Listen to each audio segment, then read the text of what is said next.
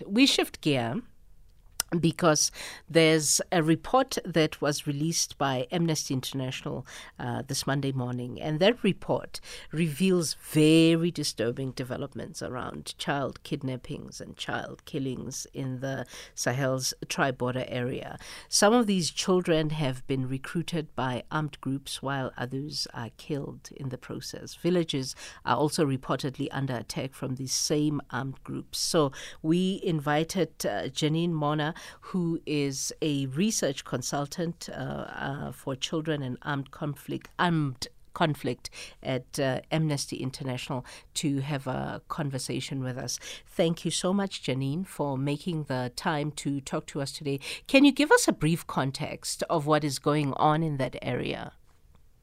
Yeah, sure, absolutely. And thank you so much for having me on this morning. So the report talks about really attacks, violations, and abuses by two armed groups primarily that are operational in the Central Sahel area. So when I say Central Sahel, we're talking about Mali, Burkina Faso, and Niger. And that is an Islamic State-affiliated group called the Islamic State in the Greater Sahara, and an Al-Qaeda-affiliated group called JNM, which stands for the Group for the Support of Islam and Muslims. The report specifically looks at violations by these groups in the Tillabéri region of Niger, which borders Burkina Faso and Mali. It looks at how these groups have both attacked schools and teachers, leading to unprecedented school closures in that region. About 31,000 students have been pushed out of schools.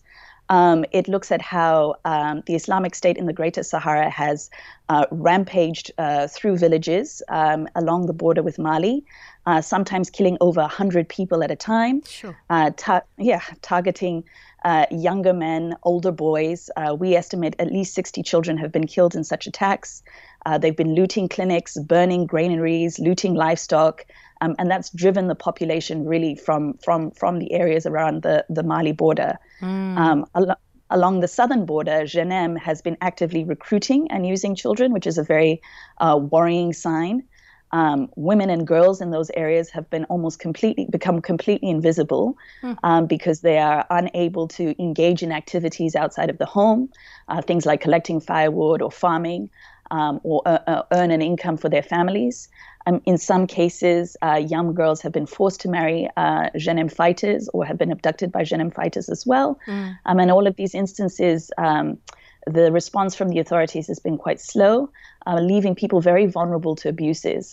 This is something that has really escalated over the course of the last year, and there's some worrying trends that we really want to highlight. Yeah. So why is this area such a haven for these armed groups, and who are they, these armed groups? Well, the conflict has been going on for many, many years. It really started with separatist armed groups in northern Mali that over time really expanded and deepened their reach. It is an incredibly vulnerable and poor part of the world. Niger, I think, statistically is the poorest country in the world, and that has left a lot of areas very vulnerable to sort of rampant abuse. And of course, it also means that people there who lack economic opportunities are attracted potentially to the calling of these groups. And the targeting of children, though, why? Well, they're for a number of different reasons. First of all, they're a very easy target. And the one thing you can do if you really want to instill fear in a population is to go through a village, killing without any sense of without discerning, perhaps who might be involved in a self-defense group or something. So that really instills fear in the population. But also for recruitment purposes, they're an easy target. If you want a loyal fighting force, it's very easy to manipulate children and to get convince them to join you. And the ways in which they've been doing that is by sort of promising food, clothing, other material aspects to bring children on board. What do they do with them then? How and how is the process of kidnapping them? How do they kidnap them, and what do they do with them once they're kidnapped? So in this particular region, in terms of kidnappings, the amount of kidnapping that we reported was quite limited. It was still very early, in very early stages. But in these particular instances where we did document kidnapping, and there's been a lot of kidnapping of authorities as well, the group would come into a village. Perhaps they would see a young girl that they liked, and they would take the girl from the family and then take her either across the border or into one of their bases. In terms of getting people to join the group, as I said before, it's really surrounding using money and other material means to bring them on board and to have them fight with them. And the kinds of things that they do use children for are things like spying on security forces, lookouts. And in one attack in Burkina Faso, there have been reports of children participating in an attack that led to, I think, the death of about 130 people. So children ages between 12 and 14. So the recruitment of children is definitely of concern, because we worry that, they've been trained to use weapons and arms in these areas. And it seems to us to be a potentially ticking time bomb. In case you just joined us, we're in conversation with Janine Morna, who's a research consultant for children in armed conflicts at Amnesty International. She's currently talking to us from Florida in the United States, and we're talking about Niger child killings and kidnappings. We have to take a quick commercial break, and we'll continue our conversation with Janine in a short while. You are listening to KG Mwekezi on SFM. Welcome back at 11:46. A report released by Amnesty International this morning reveals very disturbing developments around child kidnapping and killings in the Sahel's tri-border area. And some of these kids have been recruited by armed groups, while others are killed in the process. Villages are also reportedly under attack from some armed groups. And we've been in conversation with Janine Morna, who's a research consultant for children and armed conflict for Amnesty International. Janine is talking to us from Florida in the United States. What interested me also when I read the report is that we know that you spoke to 16 of the boys. What did they tell you, Janine? Yeah, it was really incredibly heartbreaking. I think one of the things that really came across so strongly is just the psychological toll it has for children living in these areas that are under constant attack, constant threat of abuse by these groups. We spoke to a young group of boys, I think there were about 5 of them, who described to us an incident. I think about 12 people were killed in this particular attack, where several armed group members, often riding on motorbikes, their faces covered, wearing glasses, came rampaging through the village, shooting at random. This young group of boys started running for their lives because they knew there would be a target. And one of their friends stopped to turn to speak to one of these armed group members to ask, I think they quoted, they said, my father, my brother, why are you doing this to us? And he was shot in front of them. And they described this story, this horrific scene. The boy was about 12 years old at the time, very young. And that's what children in those regions are facing. And it is incredibly scary and really horrific. And sad, and very sad. What can we attribute this problem to? Because some point the finger at Nigerian authorities. What responsibility, if at all, are they taking for it? Yeah, well, one of the things that became quite clear in the research is, well, there are 2 issues. First of all, so the military has been hit quite hard by these groups, and that has caused them to withdraw from some of the border areas. And it's clear that as soon as the military withdraws from a region, it leaves those villages really open to abuses by these groups. So in one case, we documented the military leaving a base near a village called Tilwa. 3 days afterwards, the armed group came in, basically drove everybody from that village. So the fact that if there is a lack of a military presence there, it really does leave people very vulnerable. The other issue is when attacks do happen, even if they are near a military base, it takes an incredibly long time for authorities to respond. I think we documented 12 medium to large scale attacks in that area. Sure. And often it would take, in only one case did the military actually respond when an attack was taking place. And even then, it was several hours into the killing and pillaging that was taking place. And so in that sense, we really feel that a lot needs to be done to reinforce the security for people in those particular areres. But we're also, I think, looking to call more broadly on a bigger humanitarian response, really making sure that children are getting or accessing some of the services that they need in those areas. Yeah. And then there's attacks on the villages. Tell us more about those. Yeah. So in about over the course of the last year, when the Islamic State in the Greater Sahara is the group primarily responsible for these large-scale attacks. And when they first entered the villages, they seemed very intent on taxing the population. So they would come in, request that people pay a certain percentage of their earnings to the group. And then over time, the way in which they collected that tax became incredibly chaotic, abusive, and aggressive. It prompted some local resistance.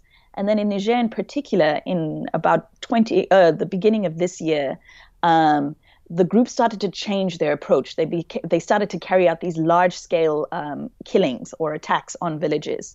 So they would come through multiple soldiers at a time, or rather fighters at a time, killing scores of people. So in Niger, I think the first major attack this year was on January 2nd, where about 102 people were killed. And what I think is incredibly damaging about the way in which they do the attacks is they destroy the village in a way that makes it completely uninhabitable for the residents. Whoa. So they come in, they burn the food stores. So most people farm once a year. So there's a primary farming season. They store all of their grain in these small granaries to sustain them for the course of the year. It's not an easy area to be farming. And they've come in, burned the granaries, often looted all of the livestock, and left people completely destitute. People are forced into displacement. Of course, in the displacement areas, there are often no places to farm. So there are a lot of statistics now about food shortages in that area, all, of course, which have a sort of disproportionate impact on children who, of course, risk malnutrition, stuntedness, things like that. So people have really been driven from their homes and have no places to go and no means to sustain themselves and their families. The conversation, if you want to join it, is with Janine Morna, who is a research consultant for children and armed conflict at Amnesty International. And we're having this conversation because a report was released today by Amnesty International that reveals very disturbing developments around child kidnappings and child killings in the Sahel's tri-border area. And these children get recruited by armed groups while others get killed, actually, in the process. Do we have the number, Janine, of how many up to now, how many children have been killed? Yeah, it's very difficult to quantify, partly because, of course, there's not a ton of data coming out of that area. We estimate at least about 544 people have been killed in sort of conflict-related deaths in that region. We have only really been able to pinpoint 60 children who have been killed this year. It's 60 too many. Yeah, it's 60 too many indeed. And it's likely to be much more, of course, because we're not able to cover all of the attacks that have taken place, many of which are not, captured necessarily by the media or others. But a very worrying number for this year. Yeah. If you want to ask Janine as we go to break a question, please start dialing us on 0891 104 207. That's 0891 104 207, or WhatsApp us on 061 410 4107. The conversation is around the Niger child killings and kidnappings, and we're having it with Amnesty International as represented by research consultant for children and armed conflict in Florida, Janine Morna. It's 11:54. We'll be back in a short while. You are listening to KG Mwekezi on SFM. Welcome back. It's 11:55. It's almost time for us to get out of here, but we're rounding off our conversation with Janine Morna, research consultant, children and armed conflict, Amnesty International. Where do you see it going? Especially considering the authorities are not doing much to try and quell these killings and these kidnappings, Janine? Yeah, this is really why we wanted to highlight this report at this time. We think it's a really critical turning point. Things have escalated dramatically over the course of the last 8 months. You have more killings this year alone than have been last year, for example. So things have really escalated dramatically, and we are concerned that trend is just going to continue if there isn't more engagement in what's happening at this time. And so the hope is that to really sort of capture the experiences and voices of children, to rally support for what's happening for the victims in the Central Sahel at this time, and to take action at this time, because I think it is a really important turning point. And if there isn't enough done now, those large-scale attacks, the ongoing recruitment of children, the abductions of young women are just going to continue. Yeah. And you say you're also trying to rally support. Any support that you're getting up to now? Well, we're hoping that this will trigger some additional resources. I think, our goal is to try and push 3 recommendations. The first is really around reinforcing security in that area. The second is really highlighting, I think, the humanitarian crisis that is happening, and really the needs for children in those areas, continuing access to education. Niger has, I think, the highest rate of children out of school in the world, and that's just been devastated by the conflict. So making sure that children have resources like that, resources like psychosocial support and care. And then also just monitoring of what's happening in that region so that people are more aware of the violations taking place. Sure, very heavy to hear, very painful to hear. But thank you for making the time to highlight this report. If people want to read the report, what is the website again? Yes, please just go to Amnesty International. If you Google, the title of the report is "I Have Nothing Left Except Myself," and it will come up very easily. But it's also on the Amnesty website. I have nothing left except myself. Thank you, Janine, for making the time to have this conversation with us this morning. All right. Thank you so much for having me. Thank you. Janine Morna is a research consultant for children and armed conflict at Amnesty International. And we were talking, of course, about the report that they released. The report is called I Have Nothing Left But Myself. And that report they released today. And it's a report that's, as you heard us say, reveals very disturbing developments around child kidnappings and killings.